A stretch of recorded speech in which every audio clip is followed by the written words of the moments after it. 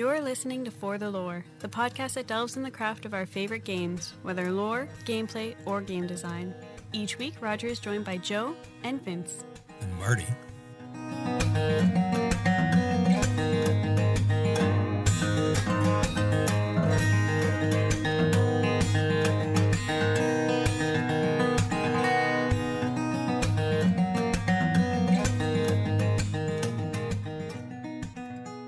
Hello and welcome to For the Lore. This is Roger coming to you on Monday, the 2nd of October, and we have got a fun show lined up with some MMO stuff, which we haven't touched too much on lately, as well as a couple other fucking awesome games. And of course, we've got Vince and Marty here. Joe is not here, but you will get to hear him later because he did a feature on Hob that we're going to play at the end, so make sure to stick around for that. So let's start off with some Final Fantasy because we got some information on both 15 as well as 14. So go ahead, Vince.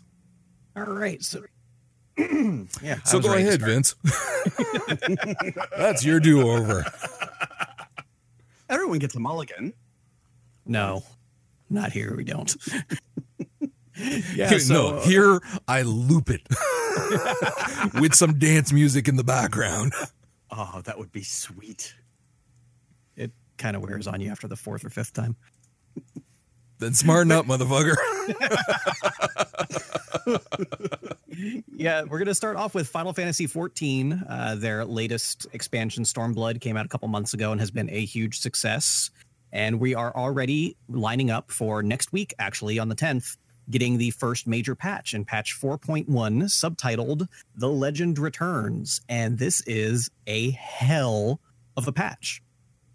To begin with, they're continuing the main story. I can't speak too much on that because I haven't experienced too much of the actual Stormblood story yet. I'm, just been going around doing some of the other stuff I missed over the years, not playing, crafting, gathering.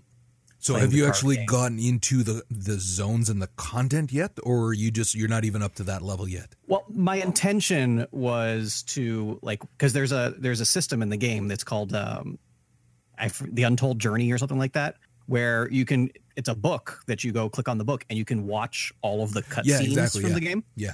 So I was like, I'll just go back, because when I used the potion thing to jump ahead in the story, it unlocked all of those cutscenes for me. So I started doing that, and after 5 days, I realized I was 20% through. Just watching the cutscenes is 30 hours. Holy shit!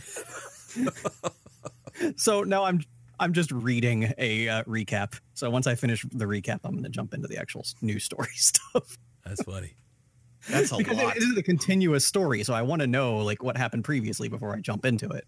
However, from what I gathered from this cool little trailer they put together, with the main thing with the nation of Ala Mhigo going into Stormblood was that all of the allied nations of Eorzea were going to band together to free Ala Mhigo from the control of the evil Garlean Empire.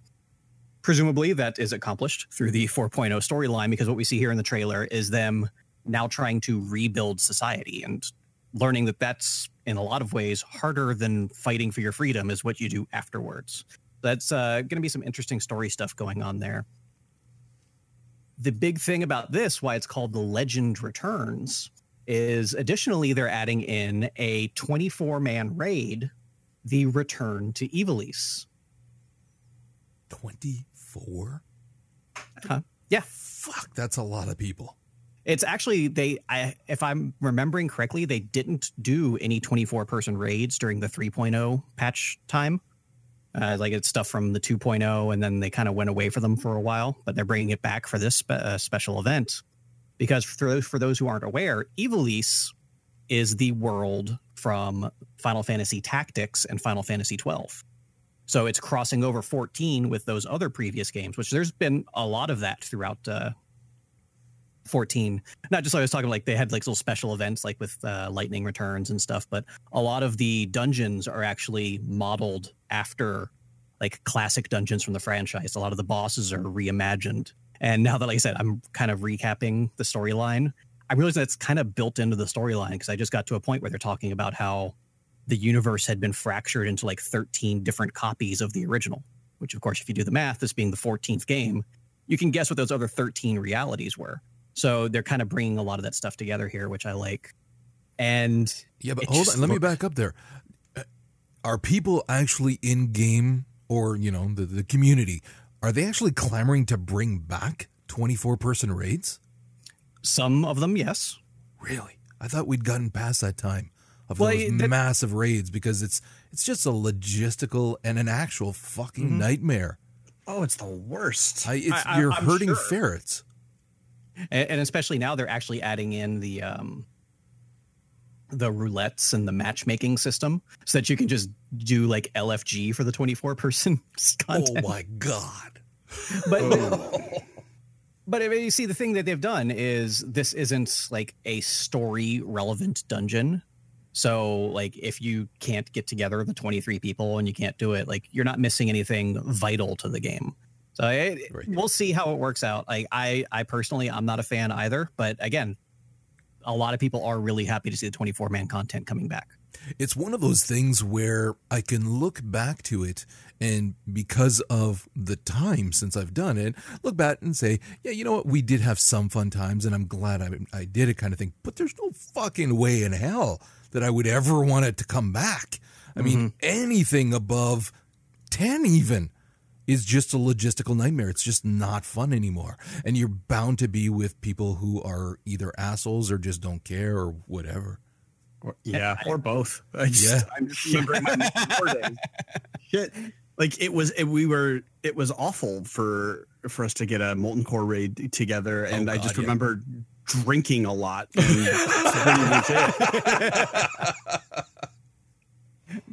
All that aside, though, I am interested to see like how the actual event plays out. It's not an event; it's a part of the game now because they actually brought in some of the creators of Final Fantasy XII and Final Fantasy Tactics to work on this scenario, like the artists and the story designers. So this isn't just the 14 team paying homage to what came before. It's the fact that most of these people still work at Square Enix is a big help that they could come in and actually kind of go back and like redo this world that they helped create in a new environment. It also shows too that those prior teams who worked on the prior games have a certain amount of respect for what they're doing with 14, that they would want to collaborate with them for this. That speaks highly for them too. Yeah. And I remember Final Fantasy Tactics, but which one was 12? Like I stopped playing after 10. 12 was the other PS2 era game. So it came out after 10 and 11, but it was the last of the PS2 games. Oh, wow. Okay. I didn't enjoy it too much. Like the characters, well, the main characters were not very interesting. I wasn't a big fan of the combat system, but they just released like an updated remixed version of it for PS4, which if it's on sale, I might pick it up because like a lot of the issues I had with the combat system have been refined. Because basically after the game came out, they released an international version of the game with a lot of these updates that just didn't come to America. And I heard that version of it was actually pretty damn good. And that's the version that they've remastered. Oh, okay. So beyond that, there's the usual stuff, some new dungeons coming. The thing that a lot of the player base is really excited for here is they are opening up the new Shirogane housing district. So for those who don't know how housing works in Final Fantasy 14. Badly. Yes. The actual housing of like being able to like decorate it and all that, fucking awesome.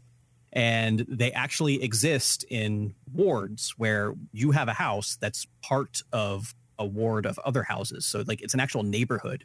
You can leave your house and walk to somebody else's house and stuff like that, which is really cool.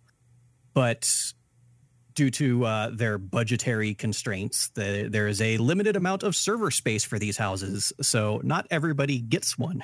So the minute the servers go back up after this patch, there is going to be a giant land rush of everybody zerging the housing district to try and buy the house they want. And something you'd expect to see in Wild West Online, honestly. Yeah. Like we had a free company meeting, free company being this game's version of guilds the other day. And it was, okay, you know, what ward do we want? You know, trying to decide on which plot, planning out the quickest route to get there to buy it after you teleport in. God, that is not fun. No. But it's very pretty. Yeah, but I keep going back to the same thing. Pitting players against players for housing is just never a good idea. No, it breeds contempt. It's a terrible system. Yeah. and they claim it's because they don't have the server architecture to give everybody a house. I don't know if I quite believe that, because other games have no problems doing it. I don't buy it. No. Beyond that, we're getting a new hard mode for a couple encounters. First of all, Shinryu's domain, Shinryu being the final boss encounter for the 4.0 storyline. So what they do is they have these things called minstrel's ballads. There's a character in the game called the Wandering Minstrel. He's actually, his character model is actually Yoshida, the producer of the game. Like, it's him. And the whole thing is he's, after you've defeated these enemies, at some point in your travels, you told the story to the Wandering Minstrel. So when you go to the Minstrel's Ballad version of the encounter, it's him being a flamboyant storyteller and exaggerating upon your efforts. That's so awesome. They add in extra mechanics. Sometimes extra bosses will show up to make your exploits seem that much more impressive. So it's a way for them to ratchet up the difficulty on the encounters as like a side quest sort of deal. I love it when they do this meta bullshit in this game. Yeah. I just freaking love it. They're also a big fan of the meta.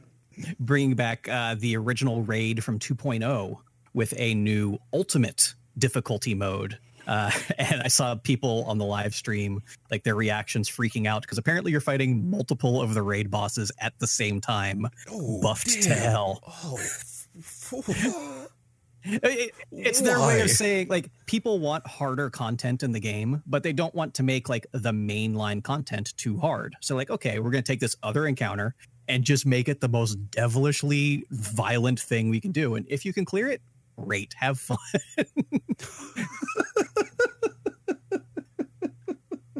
You've got to be in a freaking good guild with people whose company you enjoy if you're going to do that. Well, I mean, if you're in a progression rating guild and you want like the hardest, most hardcore stuff available, there you go.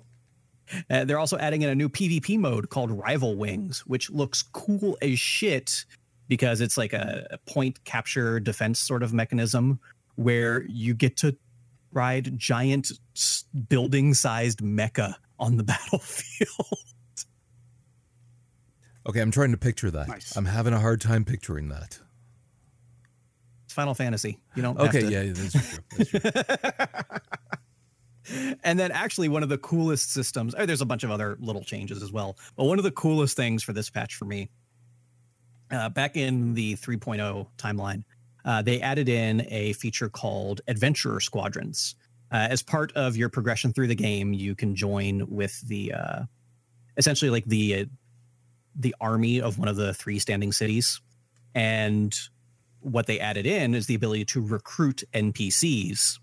And it's kind of like a mobile gacha game almost, except without the microtransactions, where you can collect all the various NPCs and make a team and then send them off on quests. And it's fun because like you have like this little place to hang out, and like it's a nice little side game. It's fucking WoW's Garrison.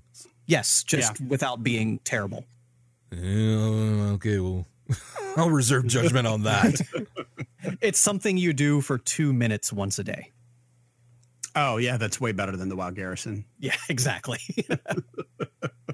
So what they're doing here is they're advancing the adventurer squadrons, where now you can actually glamour your squadron, glamour being Final Fantasy XIV's version of transmog.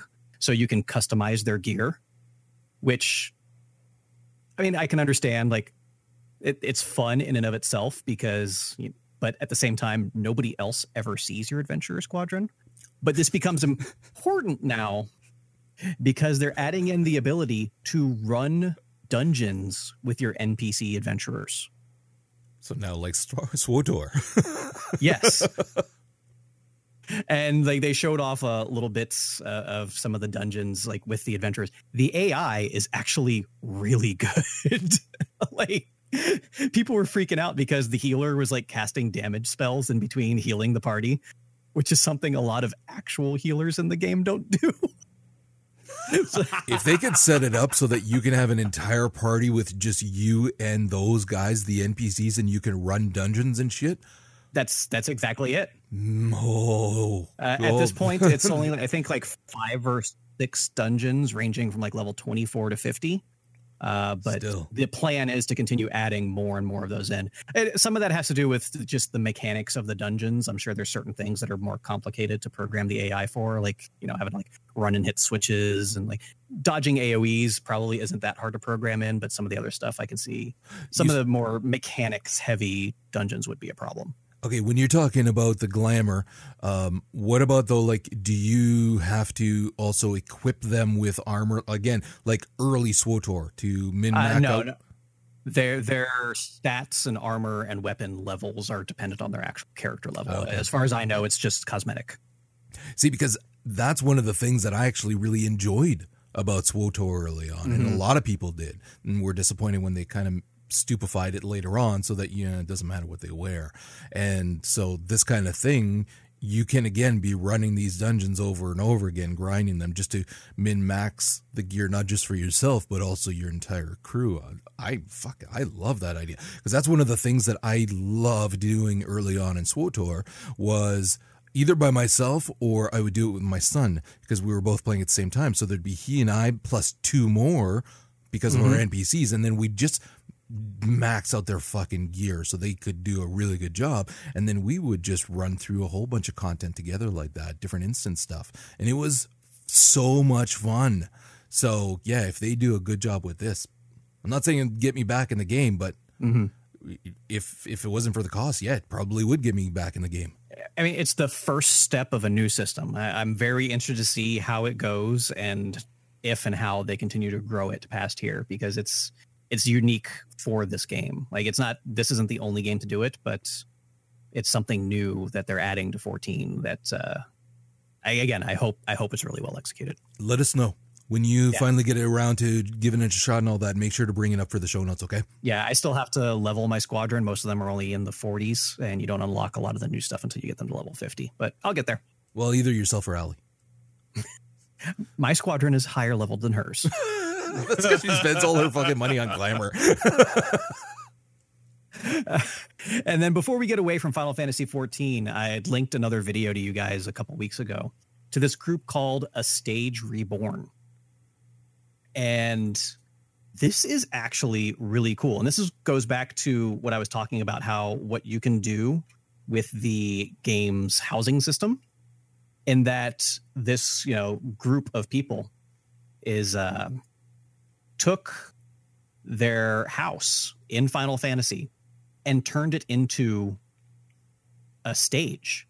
Like, they created, and you can open it up to have people, anybody enter. So they created a place for the audience to sit and a stage where they actually perform plays. That's awesome. This is like fucking WildStar, I swear to God. Yes. When the guild that I made in WildStar when it first came out was so fucking great. And we had wonderful people, and we had a bunch of people. Like, there was a lot of people, well, was and still is a lot of people that cared only about the housing. And we had some of those in our group. And one of them, and I still keep up with her because she's actually in our clan for like Diablo 3 and other stuff.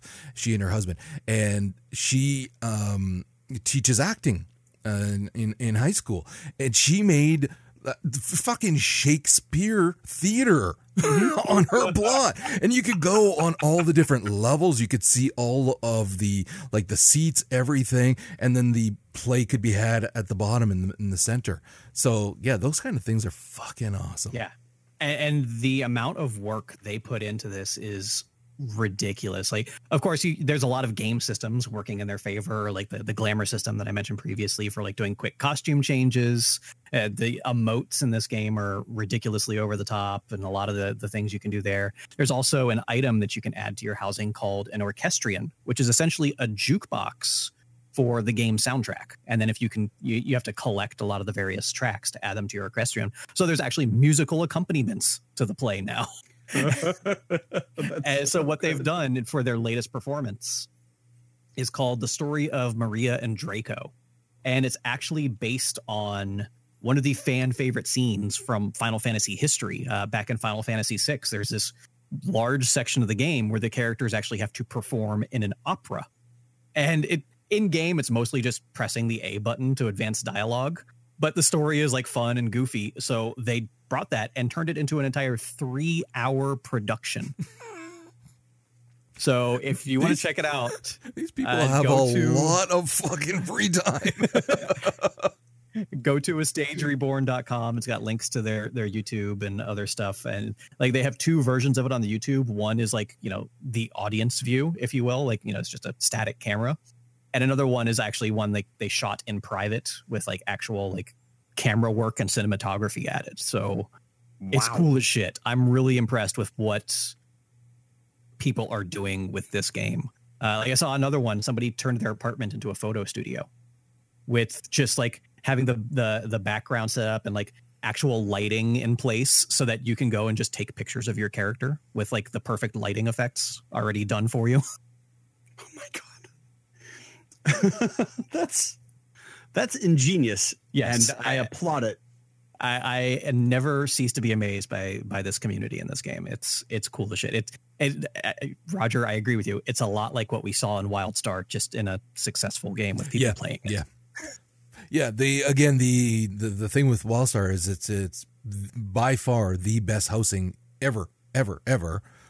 But there's not enough people playing the game, and there's constantly rumors of it going under because of it. So, which is too bad. But yeah. I love housing. You saw my housing stuff in WildStar. I fucking adore that stuff.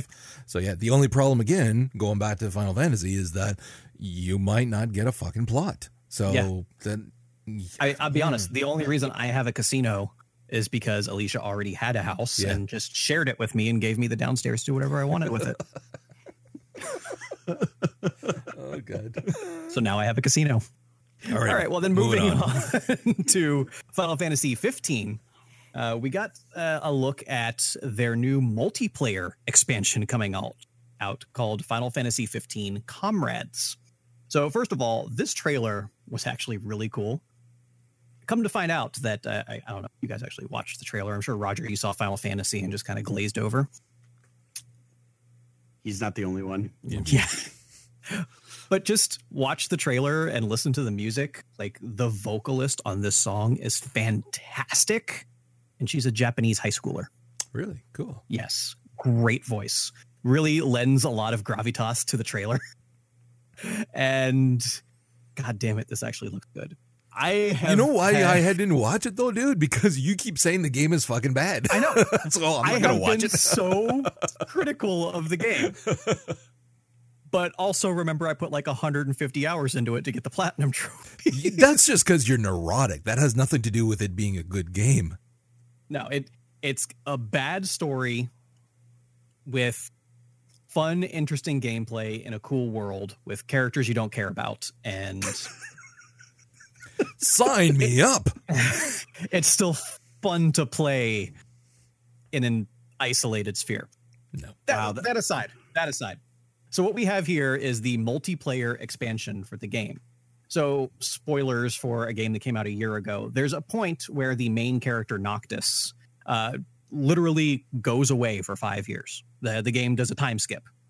So when he comes back, the world is fucked. Like, the sun is literally gone. Demons are ravaging the countryside. I'm like, this is cool as shit. I can't wait to do stuff in this version of the world. And you're just railroaded to the last dungeon. You actually don't get to do anything there. So what the multiplayer expansion is new characters, created by you, playing in the world during that 5-year period where it's going to shit. So the parts that seemed really interesting that the game wouldn't let you play. And another one of my major complaints was that I felt character advancement in 15 was very unsatisfying. There was not a lot of customization to be had.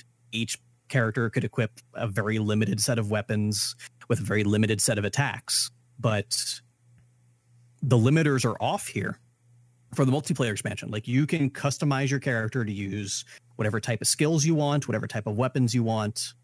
It takes that core of fun, interesting gameplay that the game started with and moves it into a more open direction to just make it feel the way you want it to feel, instead of just being stuck with a sword for literally ever because that's all your character can use. Okay, back up. and explain it differently. How is this multiplayer? I don't understand how this is qualifying as multiplayer. Because when you make a group of 4 people, you can either play through it solo with NPC companions or with 3 other actual people. Okay, that's like it's set up as a mission structure where you accept a mission and it forms a group for you. So basically, they're trying to have an MMO inside of their RPG, so they can do dungeons. It sounds like a Mass Effect style, Mass Effect 3, Mass Effect Andromeda. That's actually a really good way to look at it. It's like a side content to the main game with multiplayer. Okay. That sounds actively interesting to me. Mm-hmm. And they haven't said how much the standalone expansion will cost. However, if you bought the season pass, which was $25, and I think you can still buy the season pass, they've already put out 3 like single player expansions that were several hours each on their own. So I do have to give them credit for giving people a hell of a lot of content for their money. They've updated this game quite a bit. I still don't know if they've made it better, but they have made it more. And despite everything bad I've said about the game, it still has a very loyal fan base that loves it. So they're continuing to cater to that audience. And I'm not going to lie, this multiplayer expansion is kind of looking good. I don't know. It's the first time we're talking Final Fantasy 15 where I'm like, that sounds like fun. Yeah. That's not enough for me, though. Like, no. Yeah. No. Listen, you spent a long time telling us how bad it was. Open world and character motivations and plot twists that make no sense because they're not based on any previously established story elements. Have I got a game for you? Do you want to push a car around a desert? I got you covered. Pushing the car is actually one of my favorite scenes. The highlight of the game was literally the open credits. All right. God. Anything else? I think I've talked enough for now. I think you have. Let's move on. We recently got some news about DC Universe Online. Right now, none of us are playing it, although, like I had said, I've been considering going back, and I may at some point just to get caught up on some of the episodes, because there's been some really cool stuff that's been occurring in the game. And, of course, they take some cues from what is going on in the comics. And so what we're seeing here with the 29th episode, which is a fucking lot. I mean, episode 30 is coming out in November. They've already got it planned out, and it sounds incredible as well. But back to 29, and this is bringing you back to Gotham, and it's called Riddled with Crime. And what this is basically Batman's missing. Nobody really knows where he is, if he's been captured or he's just doing Batman shit, who knows where, kind of thing. And basically the Joker and Riddler are teaming up to wreak havoc in Gotham. This is actually very similar, not just to what has been going on into the comics, and we'll go to Marty for that in a moment, but also kind of what we're seeing in season 2 of Batman with Telltale's Batman. I started the first episode, and that first episode, you've got a lot going on with Riddler, but as Bruce Wayne, you've also got a lot going on with who will eventually become a Joker. And so you're getting the dynamics of playing both of them and playing both of them off of each other as well. And it was a lot of fun in that episode, that first episode. So I'm guessing that we'll get that same kind of thing from this as well. There's going to be a crap load of scenarios that are going to be presented both from the hero side as well as the villain side. And apparently the villain side is a lot more violent. And there's going to be a bunch of rewards that are going to be mainly Riddler theme based kind of thing. There's a suit. There's also a Batwoman mask, because you're working, if you're a hero, with Nightwing and Batwoman, and also with Talia al Ghul.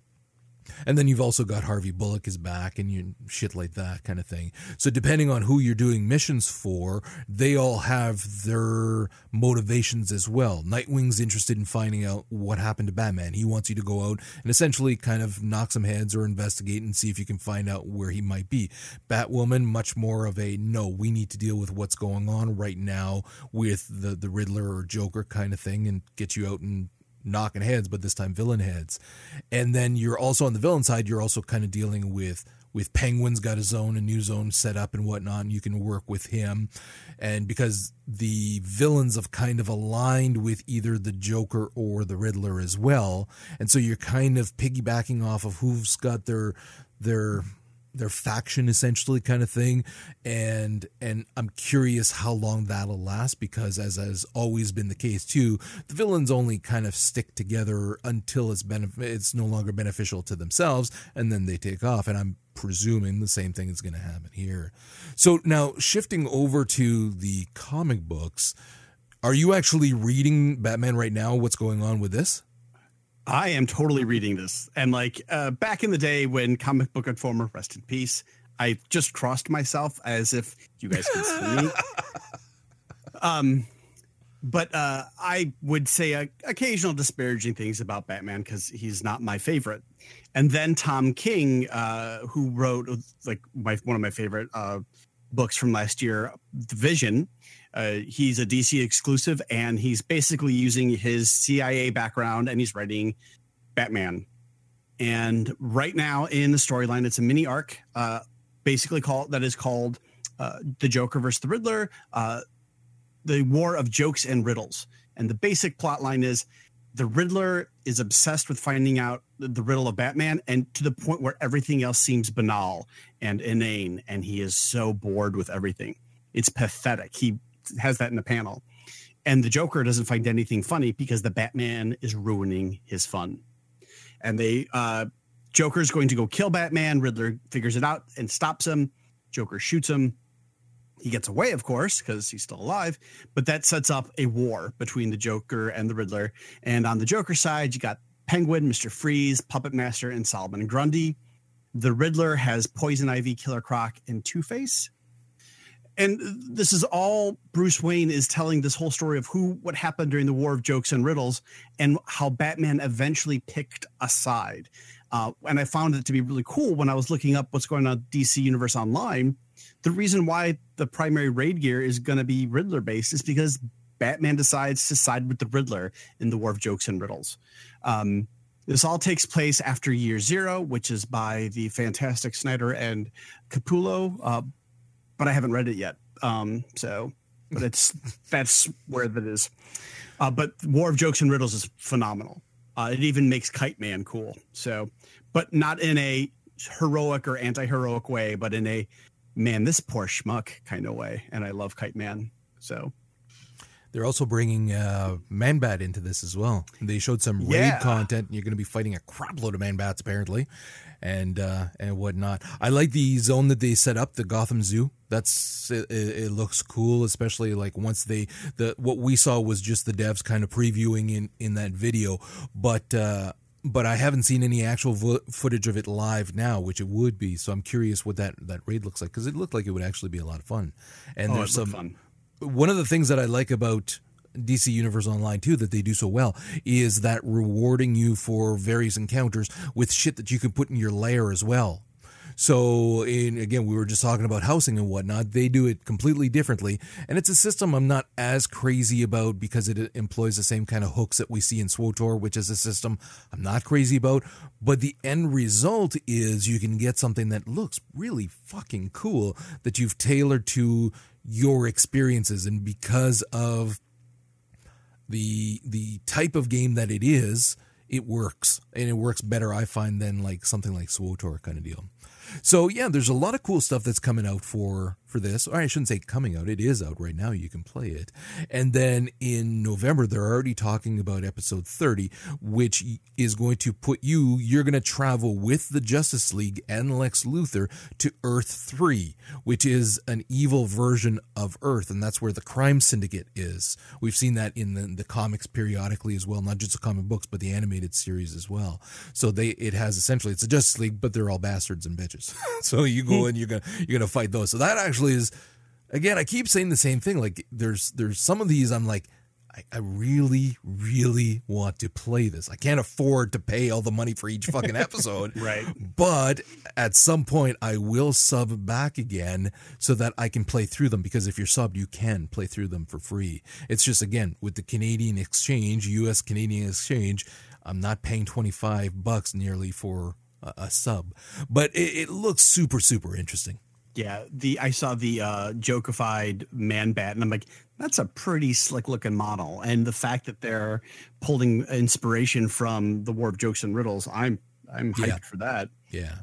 If you are interested in that kind of thing as well, and again, if you're not quite as interested in the DC Universe Online, do check out, though, the second season of Batman. You don't need to have played the first season from Telltale, of course, but it will offer a little bit more context. But again, not that it's necessary, but it's cheap to pick up the first one, pick it up and play it. I thought it was really good. And the second one is aiming to really impress me as well. I did enjoy it. So let's move on to Destiny 2, of course, because we can't have an episode without talking about Destiny 2. That's the whole reason why I'm here. Basically, yeah. Otherwise, I wouldn't have brought you. So Destiny stops being relevant. Fired. Yeah, really. I've maxed out my faction now for 2 of my characters, and I only have maybe a half hour grinding tonight to max out my last faction, and then I'm done. So where are you two at right now, Vince? Well, I'm only doing one character right now. So really? I'm taking my time with the game. I'm not rushing through trying to like gear up crazy. I'm just enjoying it. It's like a couple hours a day, like 2 days a week, really. So like I'm slow playing it. I'm not burning myself out. So yeah, my Titan, I aligned with New Monarchy. And I got a lot of those tokens like the first day. But as I was saying in the pre-show, I have, well, you can't max out. You can keep turning in tokens forever. But you only get shaders. Yeah, after 30 engrams, the only rewards you get are shaders. So I have cashed in over 30 engrams, gotten numerous guns and lots of boots and gloves and absolutely no helmet. So I have 80% counting the Titan mark. So I have 80% of a New Monarchy set and absolutely no way currently to get the last piece. Yeah. Ugh. And I signed up. I'm also taking a slower approach. I was hopefully going to get some time in tonight, but I'm probably just going to go and read something that is not either a comic book or related to a video game for once. And I'm with Future War Cult, the best War Cult. And they're ugly. They're so fucking ugly. You know, now I've been Future War Cult since pretty much day one. And I would wholeheartedly agree. I think the new stuff that I've got, the yellow accents are a little much, but it's not as garish as it was like the Destiny 1 exotic cloak, which I don't know how you would consider that attractive on anything. Like maybe if you saw, or you're one of those like people that have the extra cone in the eye so you can see another million colors, maybe then it would be aesthetically pleasing. But the new stuff, I have a picture of my hunter sitting in the Future War Cult lounge, which looks amazing. And I think it's a pretty good look for him. Did you see the pictures of my guys? No, yes. Yes. Because I was feeling proud there for a moment because I'm looking at my Titan and it was like, you rock. Okay. It's not perfect, but it looks good and you look like a tough ass Exo. And then I look at my hunter and it's like, you are fucking gorgeous. Beautiful. I love this outfit. I love the colors. And then there's my warlock. And it's like, oh, what the fuck kind of dorky. Again, I keep going back to Burning Crusades. It was like so fucking ugly. Oh, man. if those wings flapped, maybe it would be more attractive. I've gotten rid of that. So... Fuck that shit. I hate that thing. Oh my God, I hate it. You know what's funny is that the outfit he's talking about is a chest piece, and it's a warlock only, and it has these weird 4 wings on the back that stick out, and they have gems in them, and it again, on first sight you might think, hey, that's neat. Not for long, and especially when you're staring at it in front of you as your character's running forever. But what's really funny is that if you're wearing it and you go on a sparrow, you lean forward so much on the sparrow that it looks like it's horns. It looks like moose horns coming out of your head. And I had a flashback to fucking horrible WoW druid helms. And it was like a trigger. It was like, oh, fuck. And I changed it and I put another outfit on. Yeah. I'm not looking forward to those collecting days for my warlock, but I got to be honest. I really enjoy some of the shaders that Future War Cult does, but I'm pretty sure Dead Orbit has the most striking ones around. No, the New Monarchy ones. New Monarchy ones? The New Monarchy ones are unbelievable. One is more of a burgundy, blood red, and the other one is more bright. But what's funny is that I have been working on gearing up and fixing my warlock and making him look somewhat fucking presentable. And so I've been going through all of the shaders that I have to see which ones kind of look interesting. And I kind of found out a few interesting things too, as I was doing the same with the Titan as well, because some of the pieces, like as an example, there's a set of gauntlets for the Titan that have what appears to be veining almost, which is kind of weird. But if you have certain shaders, the veins will glow either blue or green kind of thing. But most of the other ones, it just looks like it's underneath the fabric. But there's a few shaders that will make it pop, like really shoot out. And it's like, holy fuck, that's cool. So I went through a crap load of them. And I found that, again, the one that's more of the burgundy and golds and whatnot for the New Monarchy just pretty much look gorgeous on damn near everything. It's just such a beautiful shader. I recently installed Ishtar Commander on my phone so that I could do some inventory management when I'm playing the game. I'm looking for Ishtar. What is it? Is it Collective? It's Ishtar. Ishtar something, yeah. The Ishtar Collective is a lore website, and this other guy made an inventory manager for it that's for iOS and Android, and I love it. It's gorgeous. Check that out. Awesome.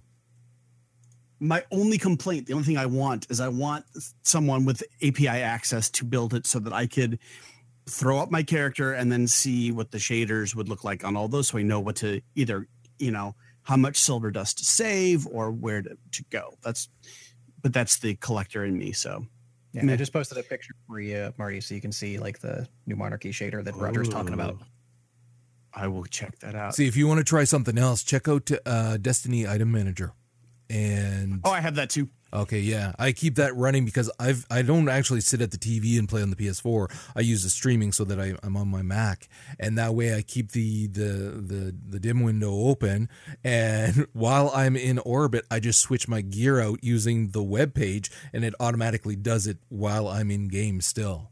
So it's actually really fucking useful.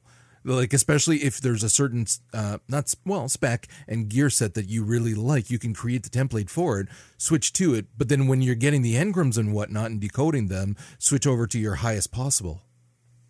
Yeah, I have done that a lot, but now that so one of the major quality of life changes in Destiny 2 was that the game just automatically figures out what your highest light level is. You don't have to keep swapping it, which was a giant pain in the ass in Destiny 1. Like, I remember spending, I'm just going to go to bed. It's too late for me to be awake. I'm like, oh, but I have all these engrams that I want to see what I got. And that'd be swapping and changing. And it was just too much. So that is now fixed.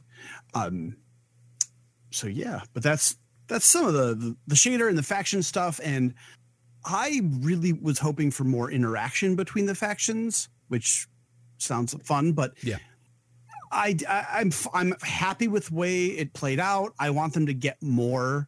And I think by having a quote unquote winner, they get to see a lot of information about, who is doing what faction, where they're getting, where they're going, what worked, what didn't work, how can we tweak it so it's more fun, because that's something that they're totally going to do. But let me ask you, though, you're saying that you were fine with the way it was handled and whatnot. You're not at all disappointed, though, because in all honesty, I'm not going to say that it's a huge disappointment, of course, because it was just tossed in as an extra little something, and it was fun to do. But I am disappointed that it became essentially the loot cave. You ran into this cave, the same one. You ran into that lost sector, or actually it's speedered to the same spot, shoot either 3 or 4 chests, whatever the fuck those things were, and then run out and hop on the speeder and go right back in. I didn't even bother porting out to speeder in. It's faster just to run back to the entrance, turn around, hop on your speeder, which I have a speeder that's instant. Boom, zip over, 3 or 4, run out, and that's all I was doing because I wanted to max out the things. Like during some other time off and whatnot, I did a few strikes and some other shit, but that's primarily what I did. And I don't know, like you said, you would have liked to have seen more interaction between the 3. I would have liked to have seen any real interaction between the 3. There really wasn't. Like, you're shooting shit that the other guys have laying around or whatnot, but it's not like there was any real quest lines or quests or any story behind it for the most part. I was kind of disappointed in that.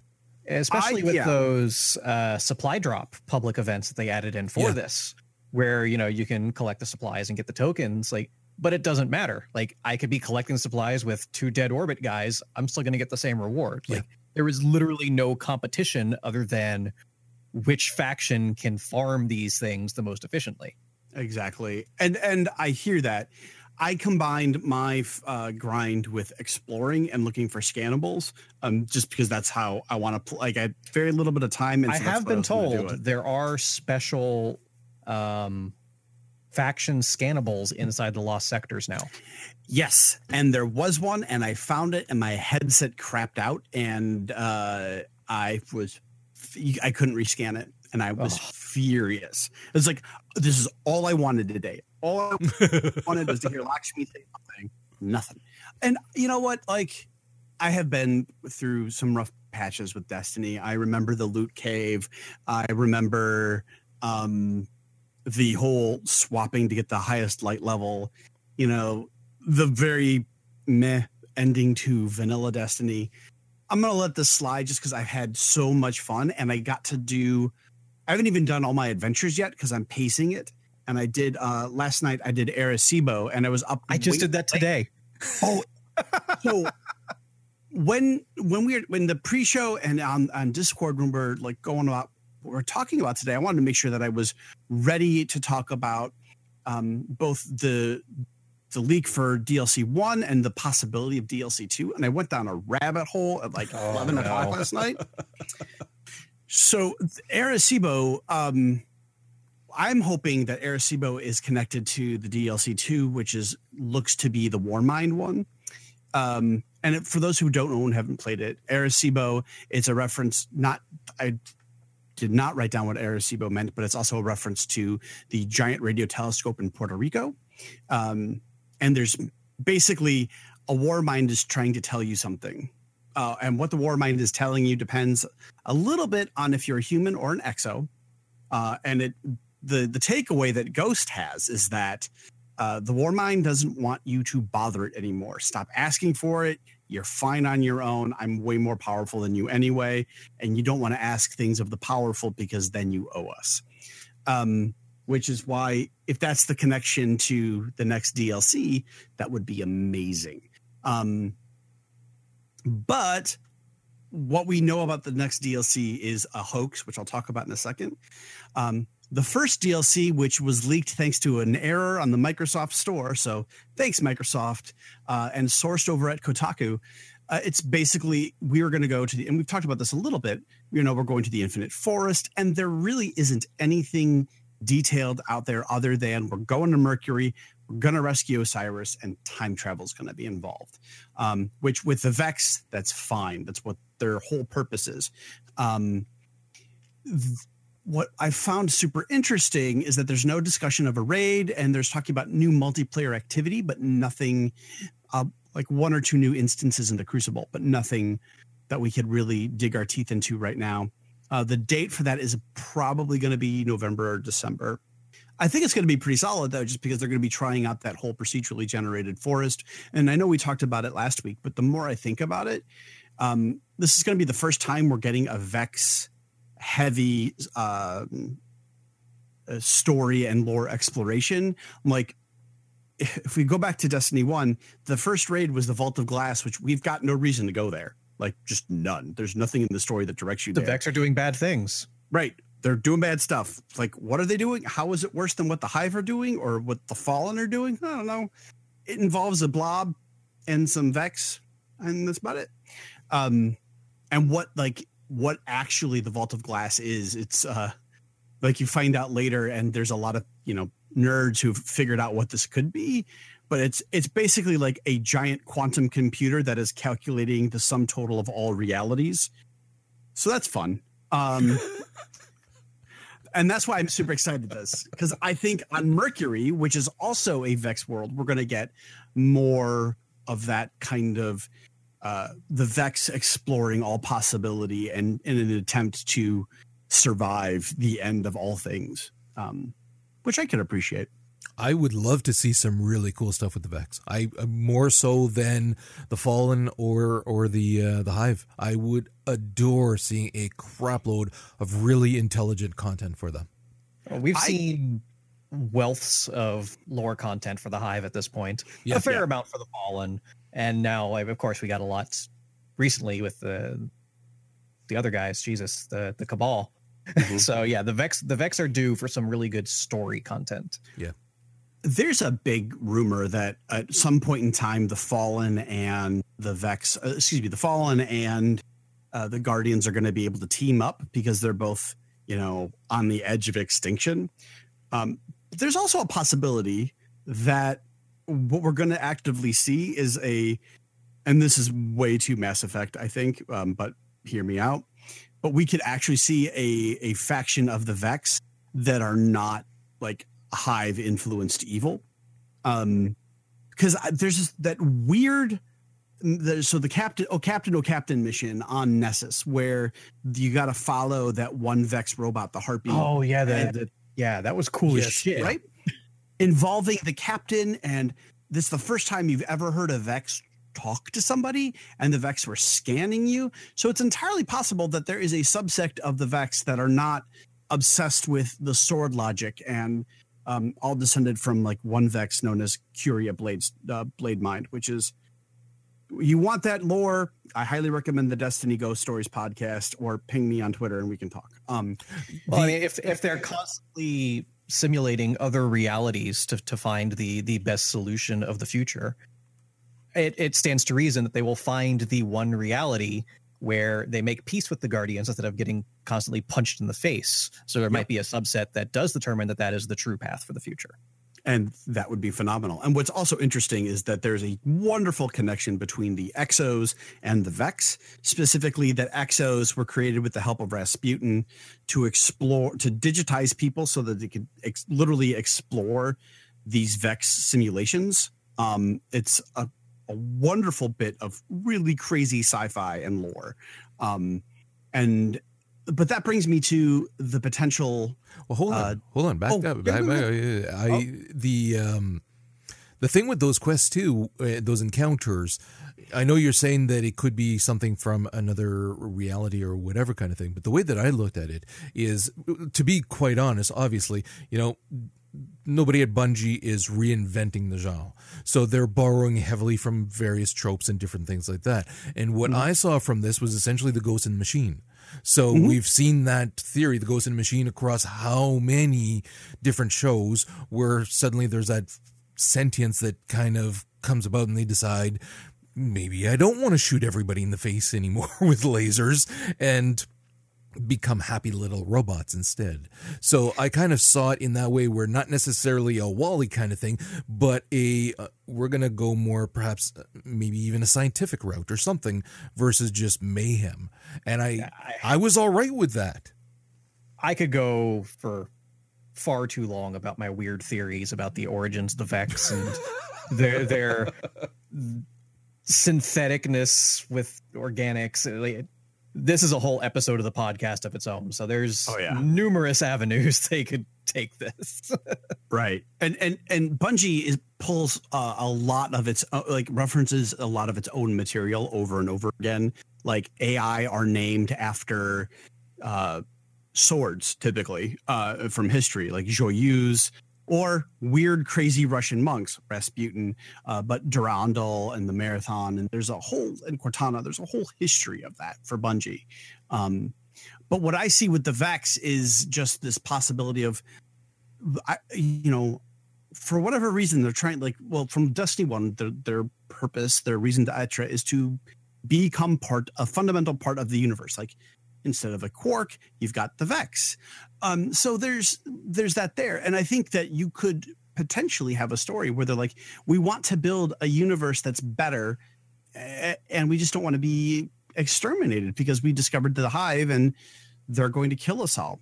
But, then there's another mission on Io where Asher's basically like, the very nature of the Vex infect everything it touches. They turn planets into computers. They are turning Asher into the Vex. The Taken, what's left of them, are being converted by the Vex just as the Taken are trying to turn them into the soldiers for their army of whoever is leading them, which is also an interesting point because they're totally leaderless right now because we murdered all of them.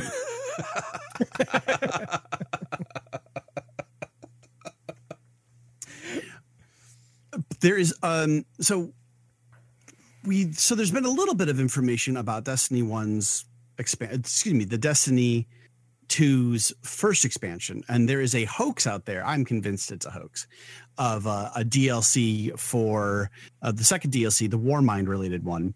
And the number one reason why I'm going to call it as a hoax right now is that, one, it popped up on Reddit. 2, by a person whose account showed up within 1 hour and has never been heard of from again. That's not how Bungie leaks typically happen. If anything, if somebody from Bungie was like actively trying to do that or leaking it in an interesting way, it would be an ARG. That's just Bungie's ethos. Their basic idea is that the next raid is going to be Rasputin and the Deepstone Crypt, which we talked Roger, you talked about earlier, and we've mentioned in other places, but the Deepstone Crypt is where Exos are born. And if you have the special collector's edition of the Taken King, you get a journal, a paper, real journal that details how Cayde became an Exo. I want that fucking thing. I read that and I was like, I need this in my life. Okay. It's that simple. So if I'm hoping there's somewhere. I don't care if I'm playing it even anymore. I want that journal. So if it's anything like the Cabal book, the Emperor book, in the Destiny 2 limited edition, it's stunning. It's a short, quick read with beautiful artwork and some sort of code in it. Like, I know there's something in there. I'm not going to decode it. It's too much. But this hoax is all about the Deepstone Crypt, and they're calling it the Crypt of the Tyrant. And that's based on some lore from Destiny 1, where another AI, kind of like Failsafe, refers to Rasputin as that tyrant, the benevolent tyrant. And also, Rasputin's has made mention of the fact that Exos are quote unquote his. And so you go into like some zone called the Manhattan Nuclear Zone, which would be the first time that would be ever mentioned anywhere in the game. And you're going to go find a new AI named Cardamom, because it looks a lot like cardamom, but it's not. It's Caedmon. Based on the name of an English monk who helped create music, I guess, or English music.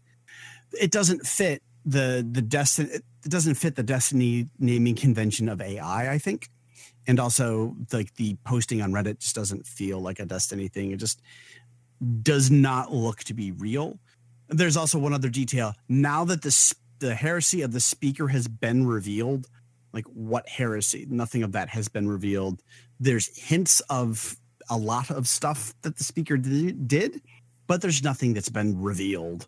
So the DLC. Well, are they just referring to the fact that the Traveler doesn't actually talk to him? That might be what, and he was lying. Well, not lying by omission is what he was doing. Mm-hmm. So maybe that's what they're referring to. They could be. There's a lot to unpack here. Like, what was the nature of the speaker? And until there is something about the speaker, I'm calling this a hoax. I think let's put it this way. Even if it is a hoax, I'm hoping that Bungie is still listening to people's excitement at the possibility of a DLC that is Cayde and Rasputin and all that related, to give us that full history of what happened kind of deal, and any sort of resolution that we can get as well. Like, that would be fucking incredible. Absolutely awesome. I wholeheartedly agree. And I think we're going to see that. Like, the idea of the Deep Stone Crypt as this, research base on Enceladus or on some other Jovian moon, it's going to have to happen. It's just too great of a set piece not to use. My only concern is, like, when are we going to see that? Because I don't want them to, it feels like to me, unless there's something else behind the Deep Stone Crypt, unless there's something else exo-wise, I want to save that for maybe a year or two. Maybe that's like the big, maybe that's a bigger Taken King-esque expansion. I want it, but I want it to, I want to like thoroughly enjoy that and do a deep dive. And we all know that Nathan Fillion's going to be around to do this. Like, he's absolutely loving Cayde. Cayde is the number one like tie-in property for Destiny 2 merch, and everybody wants to know about who's Captain Mel playing now. So we're gonna see it. It's just I agree with you. I agree with you. I don't want to see it as DLC. I want to see it as an expansion, so that there is far more to it. Agreed. A full-on Taken King style expansion. Let Luke Smith and his people get back to it and be like, yeah, we're going to start hinting at it. The only thing with all this Destiny 2 news, like, they're setting up a lot and they're pulling at some of the Destiny 1 threads, but they are going to take their time on showing what's going to happen next. They got a 10-year game plan and we're about a third of the way through. Yeah. Oh, yeah. There's still a lot of time to go. Yeah. All right. How about we move on to Red Dead Redemption, because then we're going to have to cut out. We're already at the hour mark. So we had the Red Dead Redemption 2 trailer come out. Vince, go ahead. Yeah, we got a cool look at what we can expect from the story of Red Dead Redemption 2. And it looks like, by all accounts, this game is going to be a prequel, evidenced by the fact that the leader of the Vanderlinde gang shows up in this trailer. Of course, Vanderlinde gang being the gang that what's his face in the first game, Marston, had broken away from, and that was the whole point of the game, was that was his redemption, trying to get away from the deeds of his past. Well, that character shows up here as a much younger person. So it looks like the outlaw that we're playing in this game, a man by the name of Arthur Morgan, he is a member of this gang, and he's a bad dude. Robberies, murders, extortions, blackmails. It looks like you're going to get up to your elbows in all kinds of blood and gold, because it's basically a minute and a half of him just robbing and killing people, being a complete asshole. But I'm of mixed opinions here, because on one hand, this does look legitimately cool as shit. Robbing stagecoaches. We saw some new environments, them down in the bayou, wrestling alligators. Like this, it looks so fun and interesting and just batshit crazy. Like, it looks like it's going to be a blast. But knowing that this is a prequel and that the gang is still around after this game, like, it has me wondering, like, where the redemption side of the story is going to come in. Like, GTA, the other main Rockstar franchise, of course, it's known you're a criminal in this game. Like, the entire game is about rising to the top of a criminal empire. At no point are you doing good things. The whole point of the first Red Dead Redemption, it was a guy from a bad past trying to be a better person, but can't get away from that, still ends up having to do, things that he didn't want to do anymore. And I'm just kind of wondering what the story arc we can expect here in Red Dead Redemption Red Dead Redemption 2 is going to be. Is it going to be like just GTA on horses, or is it going to have some of that emotional weight that made the previous game so special? Yeah, but you're assuming that the only way to attain that weight is by that redemption theme versus any other theme that they can do. It doesn't have to have anything to do at this point anymore with redemption, because that's just now the name of the IP. So it could be about anything and still be something has weight behind it. I hope so, and I have faith. Yeah, just that this trailer, again, I'm not taking anything away because the game still looks like it's going to be amazing. I just have a tiny hint of doubt that maybe it's going to be a little too different for me, but it still looks fucking awesome. I was watching it, and I don't know if you got the same feel, especially at the spot where they're saying that the law has been following them forever. And I'm going, yes, it's fucking Butch Cassidy in the Sundance Kid, just a lot more violent, And as soon as I made that connection, it was like, oh, fuck yeah. Now I'm really on board. If you look at it that way, I hadn't come from that approach. Okay. Yeah, I can't wait, dude. I cannot fucking wait. All right, with that, we are actually going to wrap it up for the night. Thank you very much for joining us. You can, of course, find the show notes at For the Lore. You can find us on Twitter at For the Lore, or individually. The Missing Joe is at LoadersAtJ. Vince is at Simonian, Marty is at Officer Gleason, and I am at Zen Buddhist. You can also leave us your thoughts and comments on iTunes and Stitcher. And with that, we will see you next week. Bye.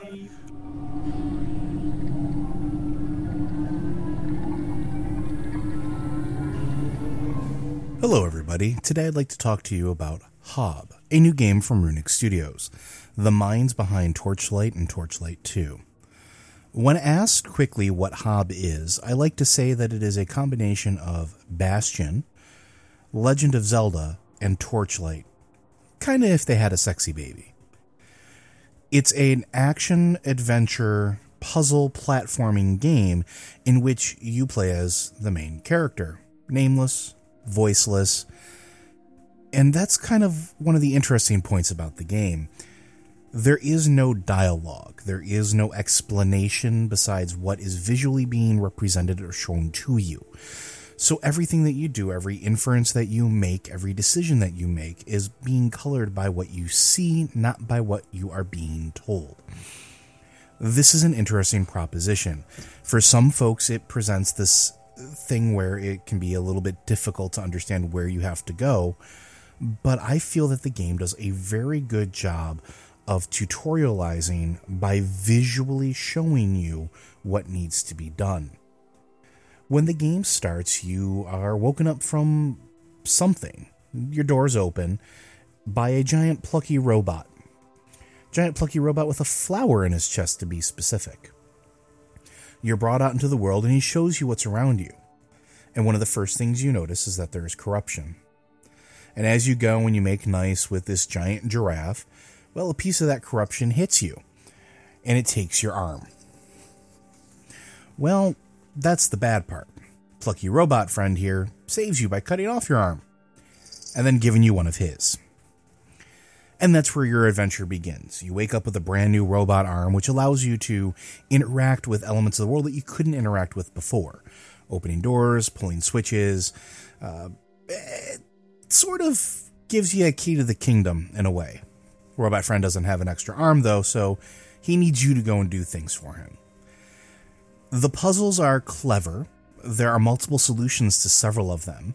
It is a non-linear progression, and the interesting thing about the world is it's damn near open world. While some people have been complaining that the game is small, there's a lot packed into what is... I wouldn't say it's even a small area. It's what some people would consider small, but when you look at it with all the detail and all the hidden areas and all the layers of the zones, it's incredibly deep and mindful. The animations are fluid, the controls are very, very tight, the combat is rewarding, And going through and finding all the secrets feels like an accomplishment. And that's kind of an important thing to note. The game does a very good job of rewarding your behavior and allowing you to feel like you've accomplished something big when you've solved a puzzle or when you've downed an enemy. And yes, there is combat. Each enemy has specific patterns, and they can be grouped in certain areas and make their fighting them really, really difficult. There are many points in this game where I sat there and said, fuck yeah, when I've found a hidden vista, when I've beat a enemy that had killed me like 18 times before I got past them. It's just really well done, that sort of sense of almost like, here's a cookie, you did good. While traveling through the game, you unlock new areas, and you do this by finding upgrades to your arm. These are mostly like computer terminals that give you more programmed abilities, whether it's a super powerful punch, whether it's a jump and slam, whether it allows you to zip line across electric pads, and everything builds. One of the cool things I found about the game is that after I gotten pretty far in, I went back to see what else I could find with all of my new abilities. And sure enough, I found several hidden things, including different outfits that gave me different powers or different abilities, like one that increased my hit points to an obscene level, or one that allowed my energy regeneration to become absolutely crazy. And they looked pretty cool too. Also hidden were vistas, and these are little moments where your character, you can lead them over to it and interact with it, and you'll sit down and sort of take in everything around you. And it's this beautiful shot where the camera will go out and you just get a view of the area.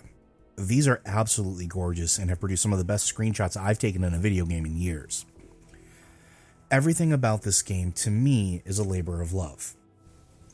Now, here's where I'm going to get into a little spoilery bits, because I want to talk a little bit about the ending. So if you're going to play the game and you want to be surprised, come back later.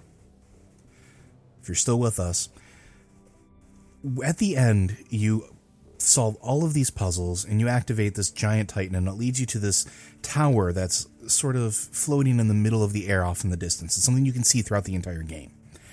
As you get up there, you notice that there are several things just like your character sitting on thrones around the room. However, the corruption that you've been fighting the entire time, that you've been solving and getting rid of, this is where it emanated from. And one of the interesting things, and something I didn't expect, is in this moment, when you discover this, when you go up to what is essentially the creature that started this whole thing, you have a choice. Now, again, there's no dialogue here, but your choice is to accept this corruption as a gift to you. And that's what they say, that it's essentially like she's benevolent. She takes this in a sort of a plague away from you, the spore that's trying to kill you. She takes it away and sort of says, I just want to live. At least that was what I got out of it. Or you can attack. If you attack, you have to go through a boss battle, a final boss battle with a creature that you've interacted with before, another of your race that was corrupted. And here there are two distinct endings. If you side with corruption, the game ends. You're brought into the fold, and the corruption spreads across the entire planet would be the wrong thing to say. And what you see is plucky robot friend, he powers down. All of the others of your race, as you find out, are in these other containers elsewhere. Well, they're sort of dead now, or at least that's the assumption.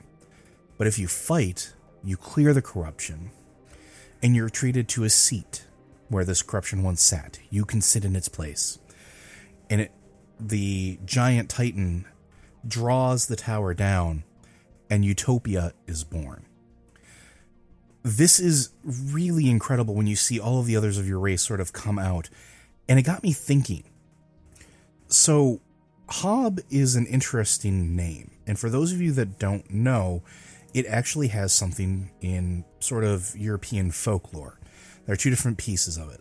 Hob can be something that refers to a hobgoblin or an evil prankster, or it can be something that refers to a small mythological household spirit that would stay on the farmlands and would be helpful to the people around basically who it adopted. A very interesting concept, and I think that's where the Hob name comes from. Now, of course, Runic has been very tight-lipped about it, which, good on them. They want to hear the sort of the theories on what people think, and I think this is where it roots from. You are almost like a Hob, a spirit, trying to bring order or goodness to this world. Or at the end, like I said, you can choose to side with the corruption, you can choose to be that mischievous spirit.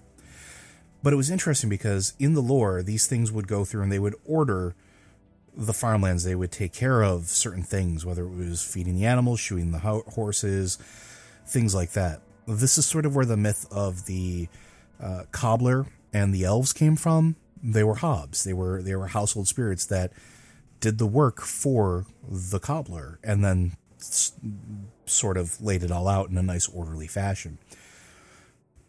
But hobs can be that element that brings order to the chaos, or they can bring chaos to the order, depending on how they're treated or how they view their treatment. I think that is the thing here. I think that is what you are. You are bringing order to this world as you're woken up, not necessarily because the corruption has come. I think the corruption may have always been there. And as you unlock various areas, you see there are several robots underneath each of the sections of the world that you have to lock into place, that you have to activate, they're working on it. And I think what they're doing is they're pulling order out of chaos. And I think they're trying to replace this sort of corruption, this infection, and bring order and peace to the land so that whatever the main character's race is called, we'll just call them Hobs or Hoblites, that you think that they are sort of going to be gifted this world with all of these wonderful creatures, these weird elks and tiny sprites that you have to release and save. This becomes their world. And I think that's what their intention is to bring sort of that order to the chaos. And chaos, I think, has a claim here. I think that they do want to live, that this is a living entity. But in order for this paradise to be born, you have to sort of put it in check. You have to get rid of it. And it's such a heavy weight on such a light game where you're sitting there and you have to think, do I need to kill or destroy something to preserve a greater life? Or does it deserve a chance just as everything else? It was one of those incredibly powerful gaming moments, and between very clever puzzles, between amazing storytelling without saying a word, this wonderful thing where we talk about this all the time on the show. You show, you don't tell. It's design 101. And so many game industry leaders fail at this. But yet here's Runic with Hob, who does a fantastic story of making you emotionally invested in a voiceless character. While that's not necessarily uncommon, it's done so well here. The visual styling and art is amazing. The soundtrack, when it is there and present, it's subtle in the background and has its accenting moments, works really well. And one of the things that I think is great about it is the sound of the entire world sounds like a living world. The water sounds like it's well placed.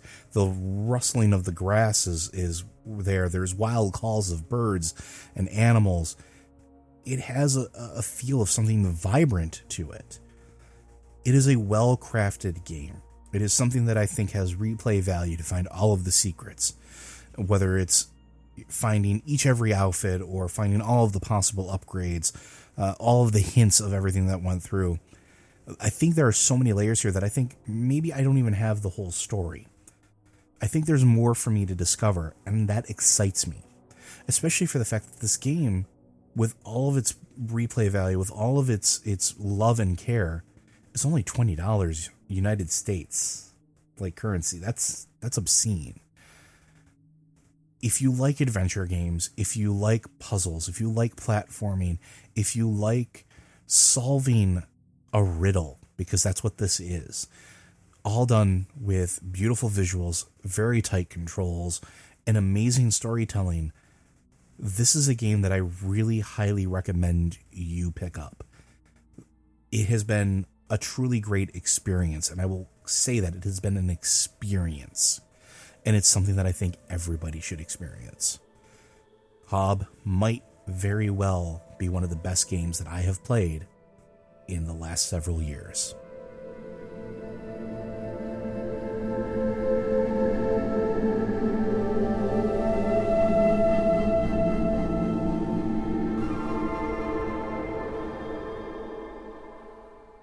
Thank you for listening to For the Lore. Each week, the show is broadcast live on Mondays at 7 p.m. Eastern.